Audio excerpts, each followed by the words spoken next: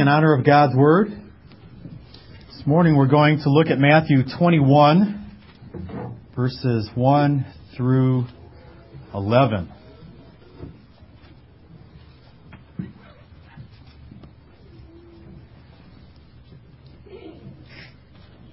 And this is the Palm Sunday text that describes the triumphal entry of Jesus. Now when they drew near to Bethlehem, I think I got the wrong holiday. Now when they drew near to Jerusalem and came to Bethphage, to the Mount of Olives, then Jesus sent 2 disciples, saying to them, "Go into the village in front of you, and immediately you will find a donkey tied there, and a colt with her. Untie them and bring them to me. If anyone says anything to you, you shall say, 'The Lord needs them,' and He will send them at once." This took place to fulfill what was spoken by the prophet, saying, "Say to the daughter of Zion, Behold, your king is coming to you, humble and mounted on a donkey and on a colt, the foal of a beast of burden." The disciples went and did as Jesus had directed them. He brought the donkey and the colts and put on them their cloaks, and He sat on them. Most of the crowd spread their cloaks on the road, and others cut branches with trees and spread them on the road. And the crowd that went before Him and the crowd that followed Him were shouting, "Hosanna to the Son of David! Blessed is He who comes in the name of the Lord! Hosanna in the highest!" And when He entered Jerusalem, the whole city was stirred up, saying, "Who is this?" And the crowd said, "This is the prophet Jesus from Nazareth of Galilee." This is the word of the Lord. Thanks be to God. Father, we thank You for this Palm Sunday as we reflect on the triumphal entry of King Jesus. I want to ask You to send Your Spirit and help us to see the great victory that is before us. Even if it's a mysterious victory, even if it's a paradoxical victory. Help us to see how Jesus conquered nonetheless, so that we can follow in His footsteps. And we ask these things confidently in Christ's name. Amen. You may be seated.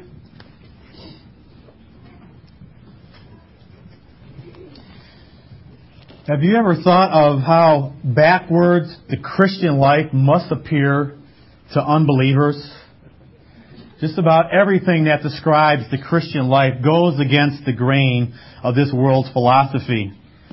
Consider the Beatitudes found in Luke 6. Jesus said, "Blessed are you who are poor." Where do you hear that in our world? Answer, nowhere. "Blessed are you who are hungry. Blessed are you who are weak." And then we could look at the flip side with the woes that are pronounced. "Woe to you who are rich.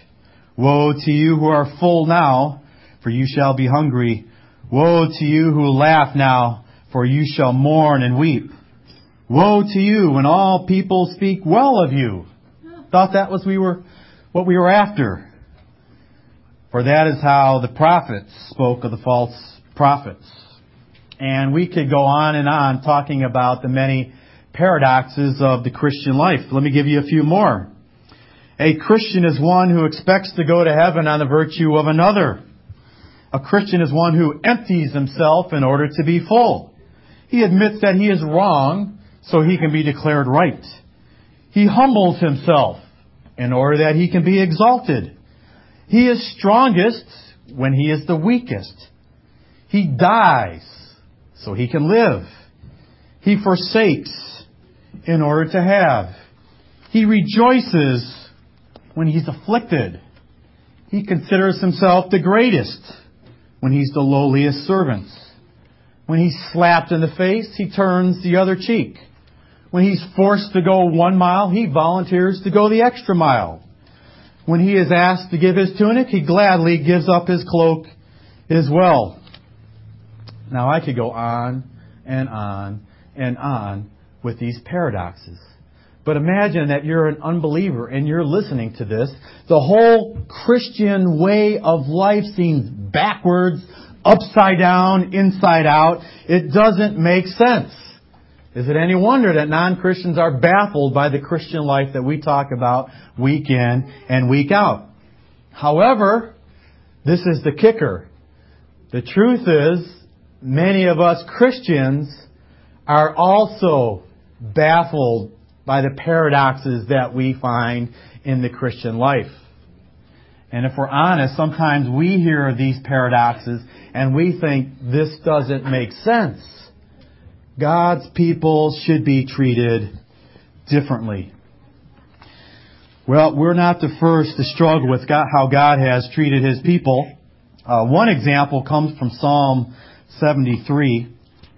And if you like, you can turn to Psalm 73. And one of the great things about the Psalms is that they are dripping with honesty. As a matter of fact, I often read through the Psalms and I think, boy, I wish we could be this honest. And one of the reasons why we have the Psalms is so that we can be honest when we're talking to God. When we're not doing well, we can be honest and say, Lord, I'm not doing well. We can be honest and say, Lord, I'm not happy with how my life is going. And we can be honest and say, this doesn't make sense. When Jesus was going through the most difficult time of His life, when He was on the cross, He turned to the Psalms and He said, my God, why have you forsaken me? Think about that. What honesty. The Son of Man asking God, why? Which I take great heart, because if you've asked why, like I've asked why, you can know that even the Son of God asked why on one occasion. Psalm 73 is written by Asaph. Asaph is basically a worship leader. And he talks about a time of his struggle, and he's very honest. In verse 2, he says, but as for me, my feet had almost stumbled. My steps had nearly slipped. And he's using this analogy to describe his spiritual life. And then in verse 3 he says, for I was envious of the arrogance when I saw the prosperity of the wicked. Asaph is basically saying, this isn't right. Look at these wicked people. They blaspheme God. They deny God. And yet they're wealthy. And sometimes I turn and I look at God's people and they're faithfully serving Him, living godly and upright lives. And they're unemployed. And they're struggling just to pay the bills. This doesn't make sense. And he was greatly bothered by this. In verse 12 he said, behold, these are the wicked, always at ease. They increase in riches. And then he says, all in vain have I kept my heart clean and washed my hands in innocence. It was all for nothing. There's no reward in it from God. And then he goes on in 14, he says, for all the day long I have been stricken and rebuked every morning. If I had said, I will speak thus, I would have betrayed the generation of your children. But when I thought how to understand this, it seemed to me a wearisome task. In other words, he's just agonized by this. He can't figure it out. He's not going to tell anybody about it because he's afraid that it might affect other people. So he's quiet about it. He just struggles within himself. Day in and day out, because of how he sees God working in the world, it doesn't make sense to him. Verse 17, until I went into the sanctuary of God. And here's one of these places where I wish we had 2 or 3 extra verses. Until I went to the sanctuary of God, until I went to church, and I heard the singing of the hymns. Until I heard the preaching of God's Word. Then God spoke to me. I had clarity of thought, and I saw I really misunderstood what God was doing. We don't know exactly what happened, but we know that something happened in the sanctuary. And he says concerning the wicked, then I discerned their end. Truly you set them in slippery places and make them fall to ruin. How they are destroyed in a moment, swept away by utter terrors. In other words, what happened to Asaph when he went to the sanctuary? He got an eternal perspective. And he realized these wicked people who are growing financially, who I've envied, why am I envying them? Because it's going to be gone that fast and judgment is going to come upon them. What a fool I have been to envy these people. And at the end of the psalm, it's great because he says, who have I in heaven but you, and in earth there is nothing besides you. He realizes, actually, I was blessed all along, but I couldn't see it. Because while I didn't have riches, I had something much better. I had God Himself. And this is just a reminder to us that we need God. We need to return to church. We need to return to His Word. We need to return to His people. Because often we're like the psalmist. We get our perspective off and we need God to bring us back. And we say, yes, I know it's paradoxical. I know it's baffling. I know my ways seem mysterious. But they do make sense. At least to a certain point if you can get clarity. This morning I want us to look at another paradox. And the paradox we're looking at this morning is the gentle triumph of King Jesus. Now, I don't know what the heading in your Bible says, but in Matthew 21, the heading of my Bible says, the triumphal entry. Isn't that a great title? The triumphal entry. And I think you got to say it like that with your fist in the air. The triumphal entry of King Jesus. But I ask you, does this really look like a triumphal entry? If we were asked the first century disciples, as you look at Jesus riding into town on this donkey, do you see a magnificent triumph taking place? Is Jesus doing what you expected Him to do? And their answer would have been, no, hardly. And I don't know where we got this title, the triumphal entry. I think it's been a part of the church for a long time. But I know where we didn't get it from. We didn't get it from the original disciples.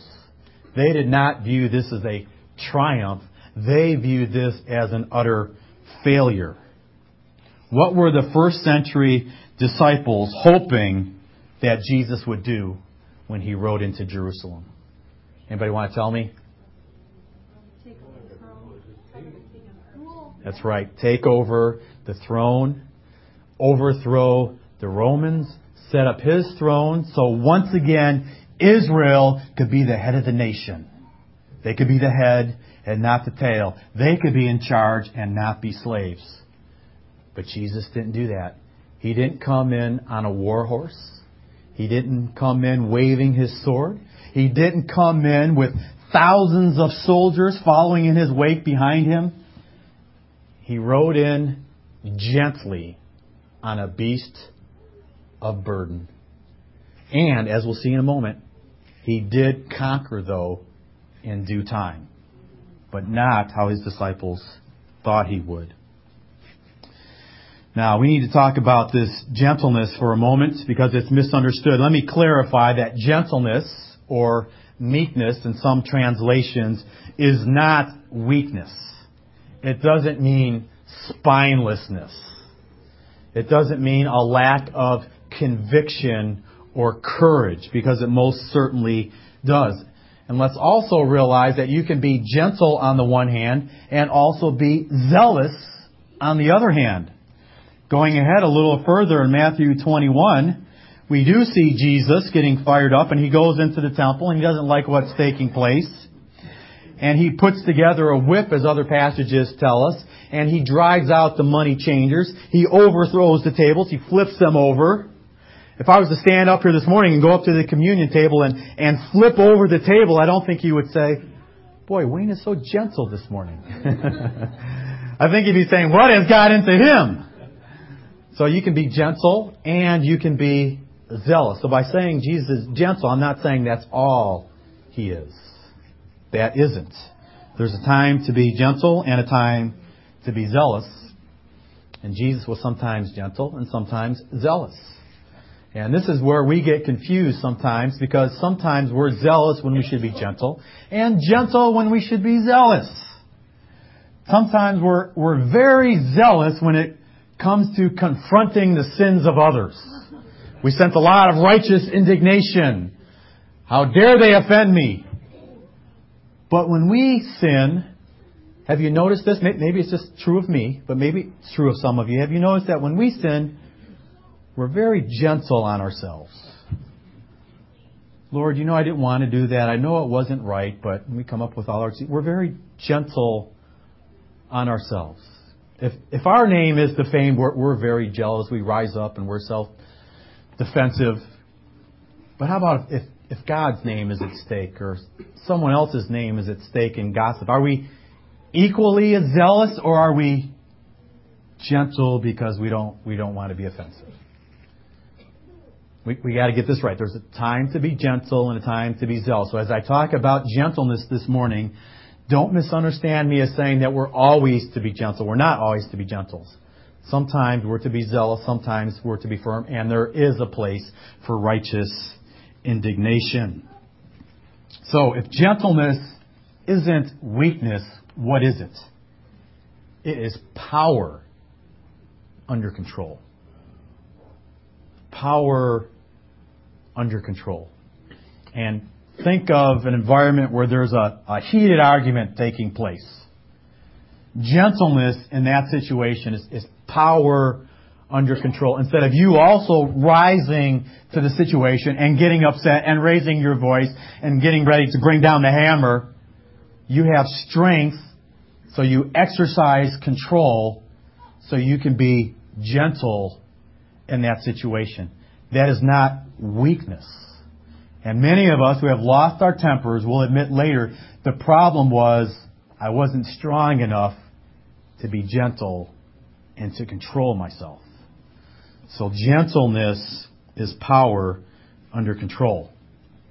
And we need to understand this gentleness, because gentleness is one of the weapons that we wield in our arsenal to conquer the world.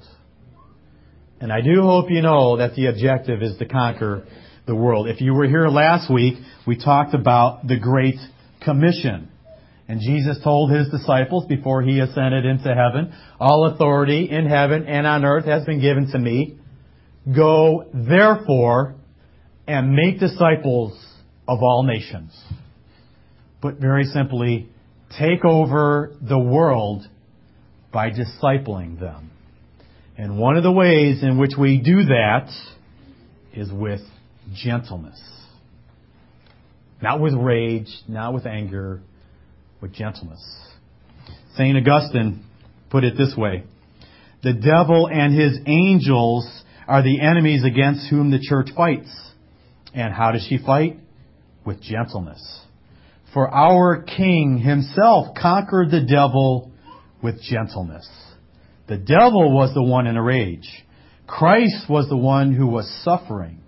The one in a rage was conquered. The conqueror was the one who suffered.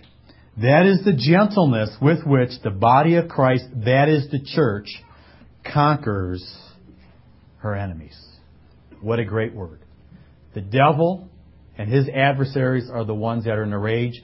King Jesus and us Christians, we are the ones that are to be gentle. And in the triumphal entry of King Jesus, we're going to see Him bring about victory through gentleness. Now, before I go on, let me point out a connection that St. Augustine made that's very important. Notice how he made a connection with gentleness and suffering. You might be thinking, well, if I'm gentle too much, I might get trampled on. I might suffer. Let me just tell you right up front, yes, you might.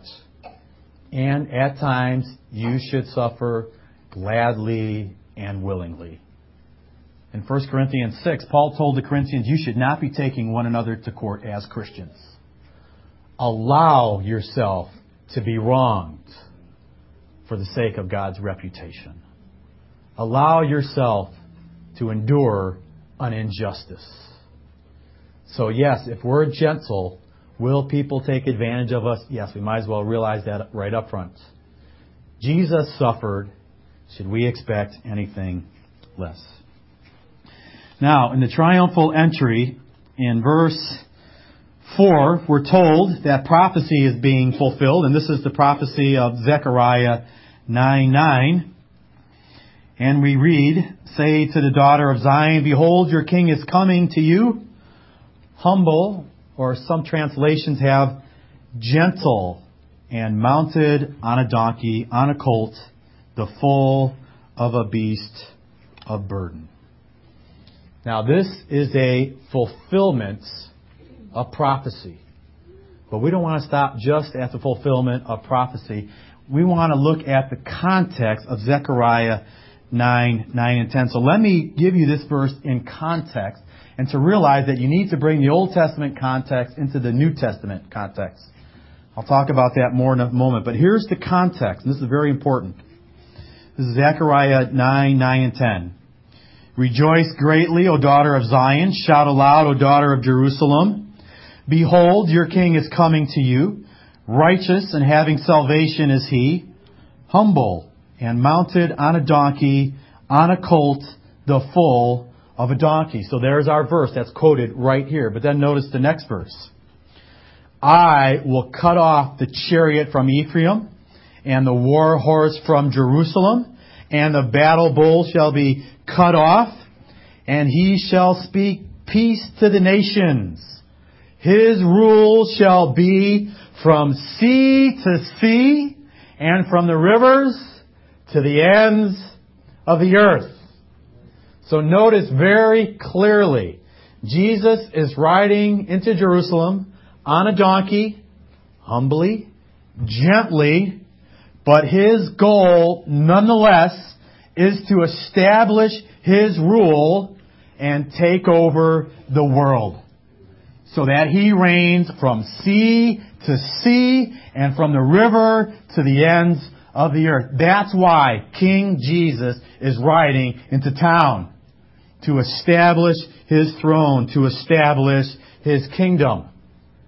Now here's where we have to pause for a moment and say, okay, I see Jesus riding into Jerusalem. I see that he's ready to take over the throne. But then I don't see that coming to fruition. I see him being taken captive, and I see him suffering and dying. Yes.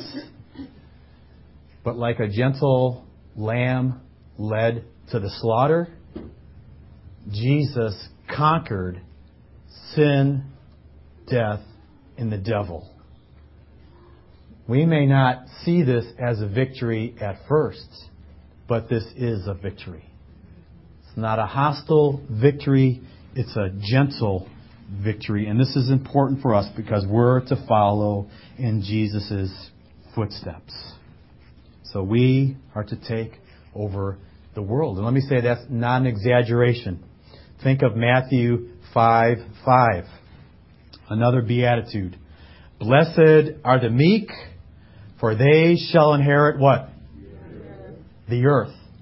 The meek, the gentle, will inherit the earth. That's very important. That means that through gentleness, through meekness, we conquer the world.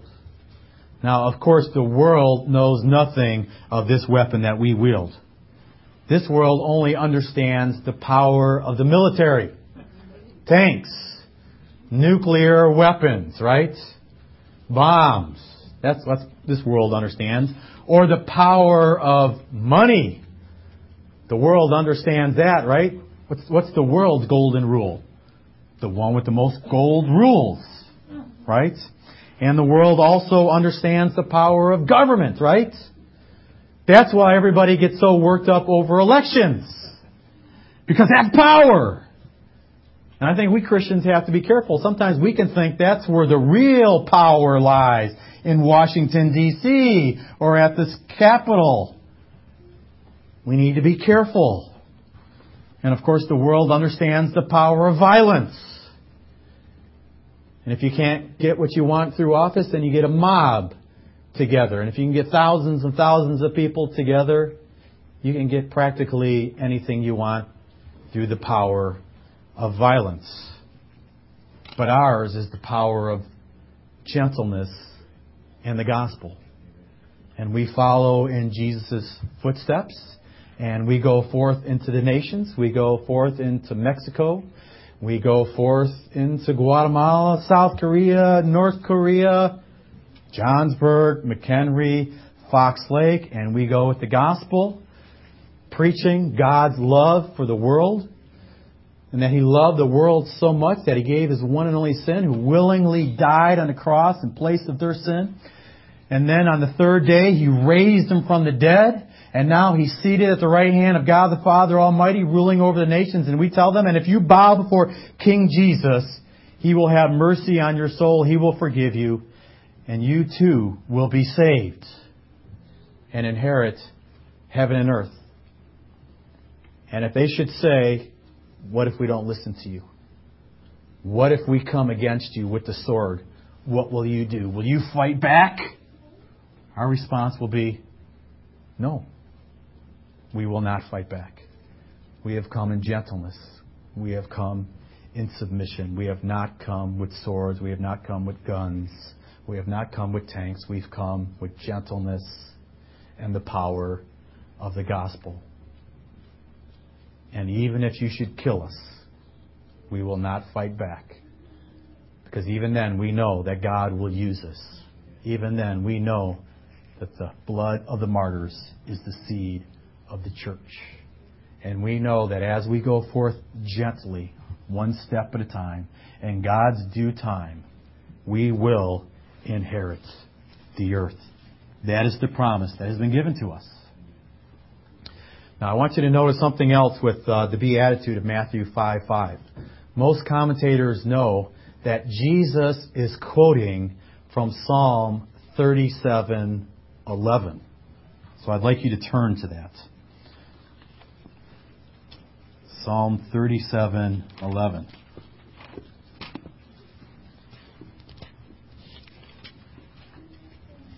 Now, while you're turning there, let me just remind you that everybody, I hope everybody, understands that you're to interpret a passage in light of its context. But here's something that often gets overlooked. When you have an Old Testament passage quoted in the New Testament, you have to interpret it not only in light of the New Testament context, but also in light of the Old Testament context. Realize that when the authors in the New Testament take a passage from the Old Testament, they're not ripping it out of context. They're not saying, wow, that's a nice phrase. I think I'll plug it in right here. But now it has nothing to do with the Old Testament context. It does. And that's very important. And actually, that will bring a lot to bear on your Bible study when you realize that. And I already gave you one example with Zechariah 9:9. We looked at the verse that's quoted directly in Matthew 21. But then we also looked just briefly at the broader context. And we saw that indeed Jesus riding into Jerusalem on a donkey has to do with stopping war, establishing peace, and establishing the rule of Jesus Christ. We can't just rip it out of context. Do any of you like to be taken out of context if you say something? I don't think any of us like that. Neither do the Old Testament writers. What they said, we have to understand in context. And that whole context comes into play. Unfortunately, what happens is we don't know the context. So we just stick with the verse. But if we were Jews and we were thoroughly drenched in the Old Testament, we would understand the context. For example, just imagine this afternoon you were watching the news and someone says, our next story is a nice story. It's going to be about a Good Samaritan. Well, you would hear that Good Samaritan and you would think, hopefully, oh yes, I remember the parable that Jesus talked about. A man who was on the road and he was beat up and he was mobbed and the Levite passed by and the rabbi passed by. But a Good Samaritan came by and bandaged him up and put him on his horse and brought him to the inn and paid for whatever had to be paid for and took care of him. See, you would bring, because you know the story, you would bring all that context to bear on that statement. And that's what should happen when you read of an Old Testament quote in the New Testament. If you don't know that, then what you have to do is go back to that passage and find out what the context was. And that's what I want to do with the simple beatitude. Blessed are the meek, for they shall inherit the earth. That's a quote from Psalm 37:11. So let's look at the context. It's a Psalm of David. Fret not yourself because of evildoers. Be not envious of wrongdoers, for they will soon fade like the grass and wither like the green herb. Trust in the Lord and do good. Dwell in the land and befriend faithfulness. Delight yourself in the Lord, and He will give you the desires of your heart. Commit your way to the Lord. Trust in Him, and He will act. He will bring forth your righteousness as the light and your justice as the noonday. Be still before the Lord and wait patiently for Him. Fret not yourself over the one who prospers in his way, over the man who carries out evil devices. Refrain from anger and forsake wrath. Fret not yourself. It tends only to evil, for the evildoer shall be cut off. But those who wait for the Lord shall inherit the land. In just a little while the wicked will be no more. Though you look carefully at his place, he will not be there. But the meek shall inherit the land. See the context? There's a battle going on.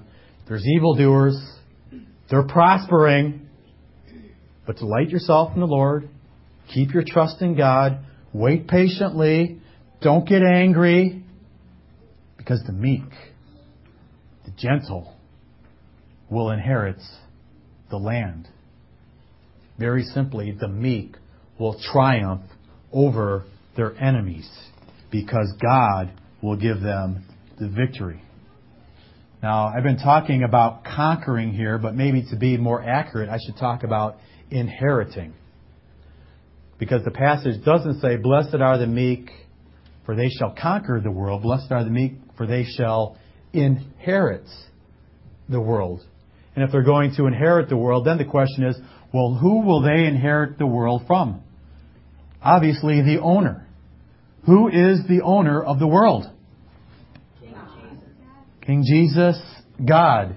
Exactly. The meek will inherit the earth because God will give it to them as an inheritance. So as we're meek, as we go forth with the gospel, we can be assured that in due time, in God's time, the world eventually will be ours. Jesus conquered with gentleness. We also will conquer with gentleness when the time is right. Now, I don't want to leave this idea of gentleness up here in the abstract. I've given you the big picture. The meek, the gentle will inherit the earth. But how does this look day in and day out? Let me give you a few examples. 1 Peter 3.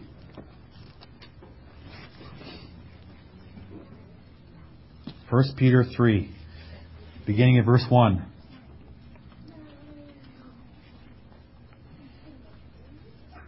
Likewise, wives.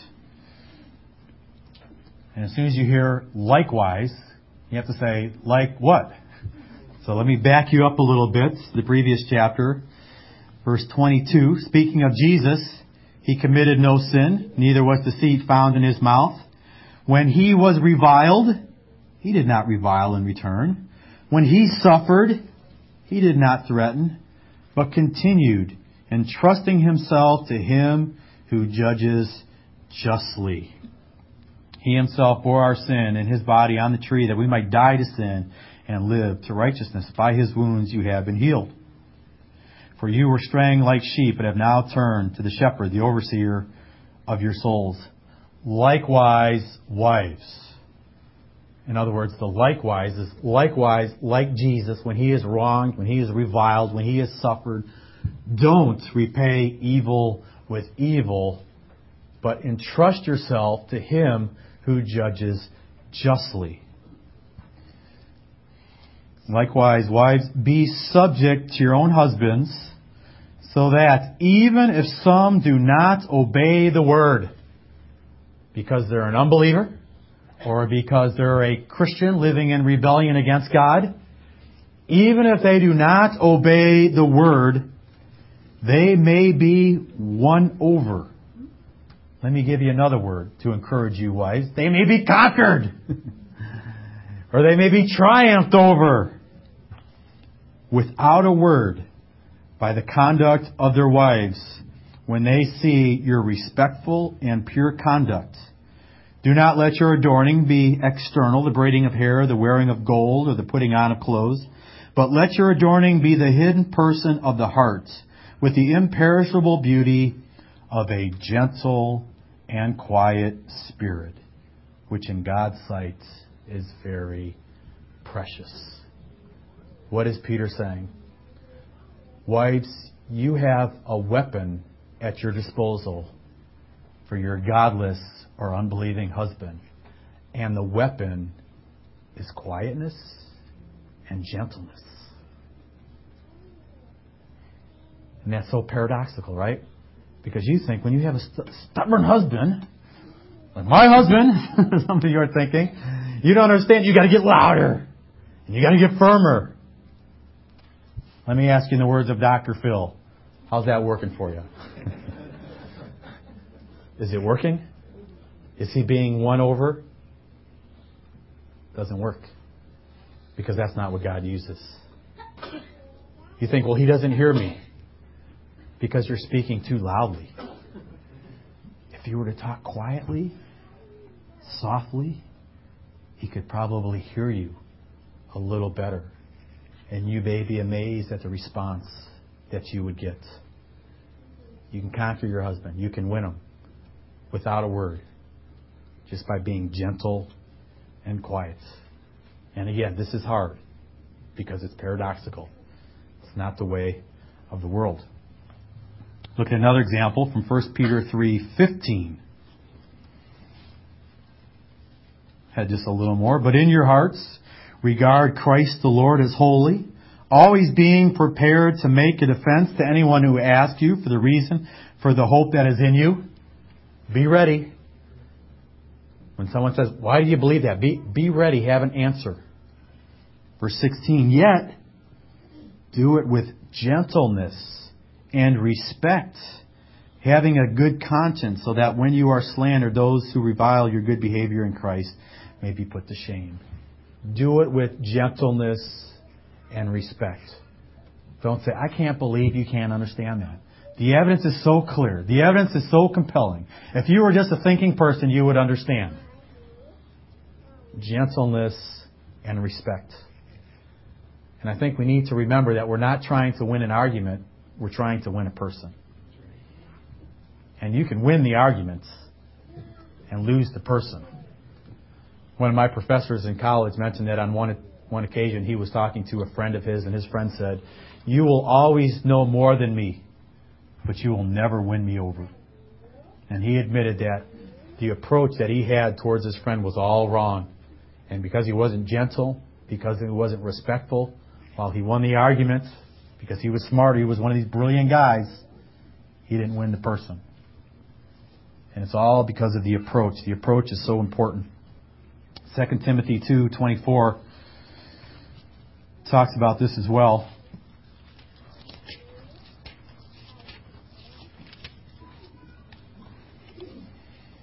2 Timothy 2:24, and the Lord's servants must not be quarrelsome, but kind to everyone, able to teach, patiently enduring evil, correcting his opponents with gentleness, that God may perhaps grant them repentance, leading them to a knowledge of the truth, and that they may escape the snare of the devil after being captured to do his will.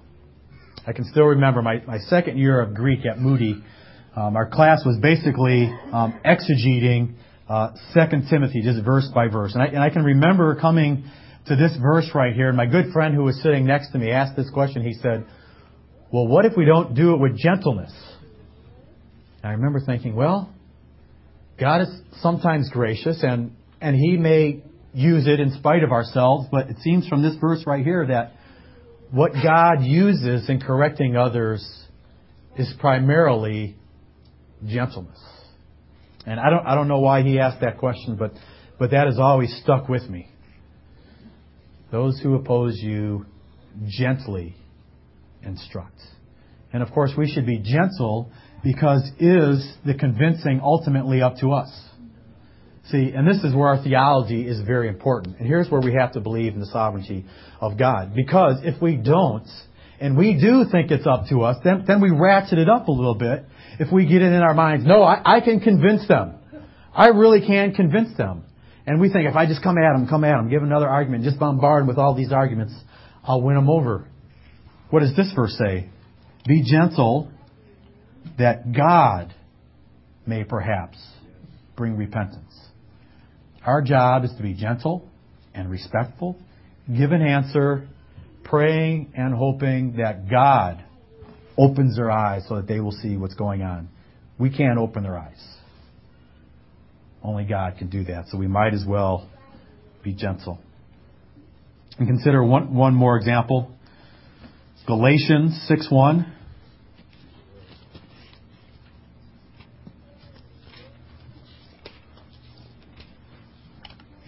Brothers, is anyone caught in any transgression?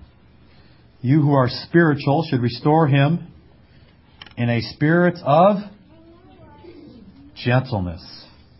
Keep watch on yourselves, lest you too be tempted. Let me ask you this question. If you were caught in the middle of a sin, would you want someone to bring down the hammer on you, or would you want someone to be gentle to you? Remember the woman who was caught in the very act of adultery? Was dragged before Jesus, and I imagine her being thrown down at His feet. Was Jesus gentle, or did He lower the boom with that woman? Very gentle. Didn't overlook her sin, but it was very gentle with her. And when you're caught in a sin, and when I'm caught in a sin, we want to be treated with gentleness. And Paul says here, if you're the one who catches someone in a sin, if you're spiritual, do it with gentleness. And I like what Doug Wilson says here. He says, if you want to discipline someone because of their sin, you're probably not right in the frame of mind. If you don't want to discipline someone, you're probably the right person for the job. See what he's saying? If you're in a state and you're just like, yeah, let me get them, I come home and Michelle tells me, you're not going to believe what your boys did. And if I'm in a state, let me at them, boys coming, If I'm really ready to go, I'm not in the right position. But if I'm like, oh no, that's not what I want to do when I come home, then I'm in the right state. When you don't want to discipline, when you don't want to confront someone, then you're in the right state. Well, what happens if you have to confront, but you're in the wrong state? Well, maybe you have to cool down a little bit. Everybody has different personalities, and maybe you have to say, maybe you got to grab something. I don't know. And you say, okay, I got to get a hold of myself first, because if I call the boys in here, it's not gonna go well. So I got to get under control, and then we can go ahead. And obviously, we could go on and on and on, but that's just a few examples to help us to see that this is how we live the Christian life. This is how we go forth advancing the kingdom. We do it with gentleness. And it's hard to do it in a world that's so hard and cruel. And the harder the world is, the more cruel and mean the world is, the harder it is to be gentle.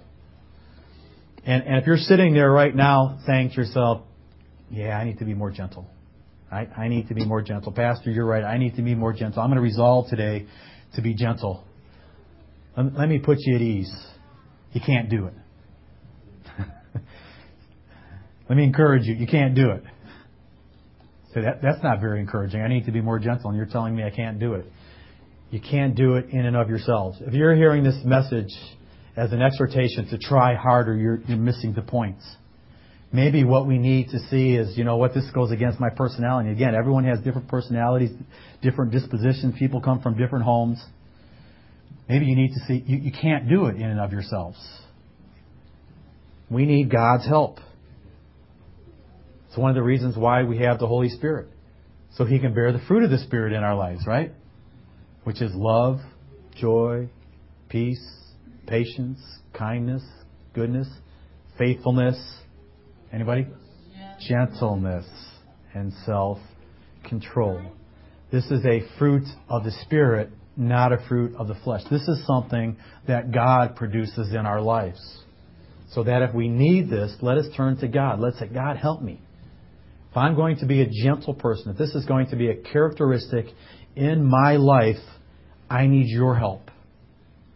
And it helps to focus on Jesus, who was gentle. Remember Matthew 11, come to me, all you who are weary and burdened, and I will give rest for your souls, for I am gentle and humble in heart. In Sunday school, we've been talking about beholding the glory of the Lord.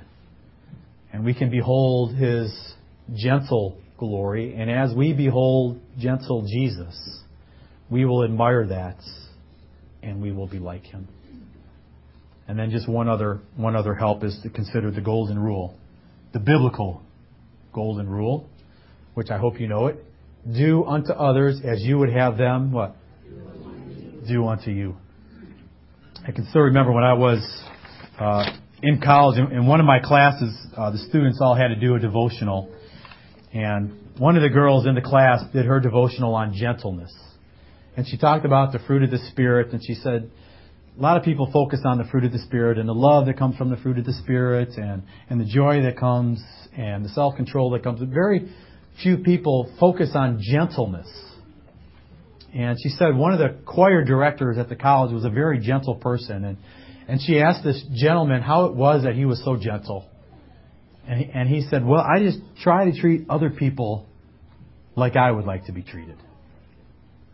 And sometimes it's that simple. With the help of God and His Spirit, if we could just treat others like we would like to be treated, we would find ourselves naturally being more gentle and kind and loving and patient. We could go right on down the list.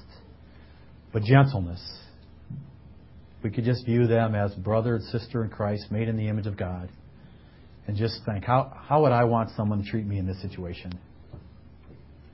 Could change how we would approach them.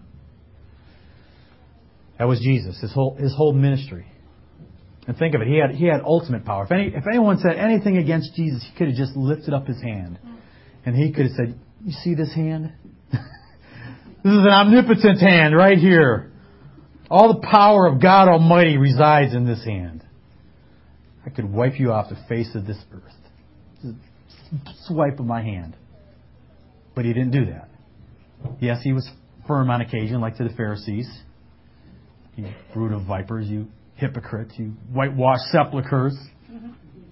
He was firm at times, but vast majority of the time dealing with people gently. And what did His gentleness cause Him? Caused Him to be arrested, to be bound up, to be flogged, whipped, spit upon, to die ultimately on a cross. Didn't even open His mouth. Didn't even open His mouth when people spoke out against Him. But gentle Jesus gave us the ultimate paradox when He conquered Satan, death, and sin by becoming a loser on the cross. But of course, that's the world's perspective, right? We know that He really didn't lose when He died on the cross. He actually brought about the greatest victory ever. But it was so paradoxical that the world couldn't see it. And many in the world today still can't see it. We glory in the cross. We're going to gather together on Good Friday. We glory in the cross. We boast in the cross. The world still, in many places, sees the cross of Jesus Christ as an utter failure, as an utter foolish message. But to us, it's victory, it's glory, it's the power of God. Even if it's so paradoxical that the world can't understand it. But that's our victory. Let's pray. Father, we thank you for the example of gentle Jesus Christ. Father, we ask you to help us to walk in his footsteps so that we too can be victorious. Father, would you strengthen us so that we can be strong enough to be gentle. Father, we need your help. This is not something that comes to us naturally. It's something that comes to us supernaturally. So may your Spirit work mightily in us so that we can follow in Jesus' footsteps. And we ask this in his name for his sake. Amen.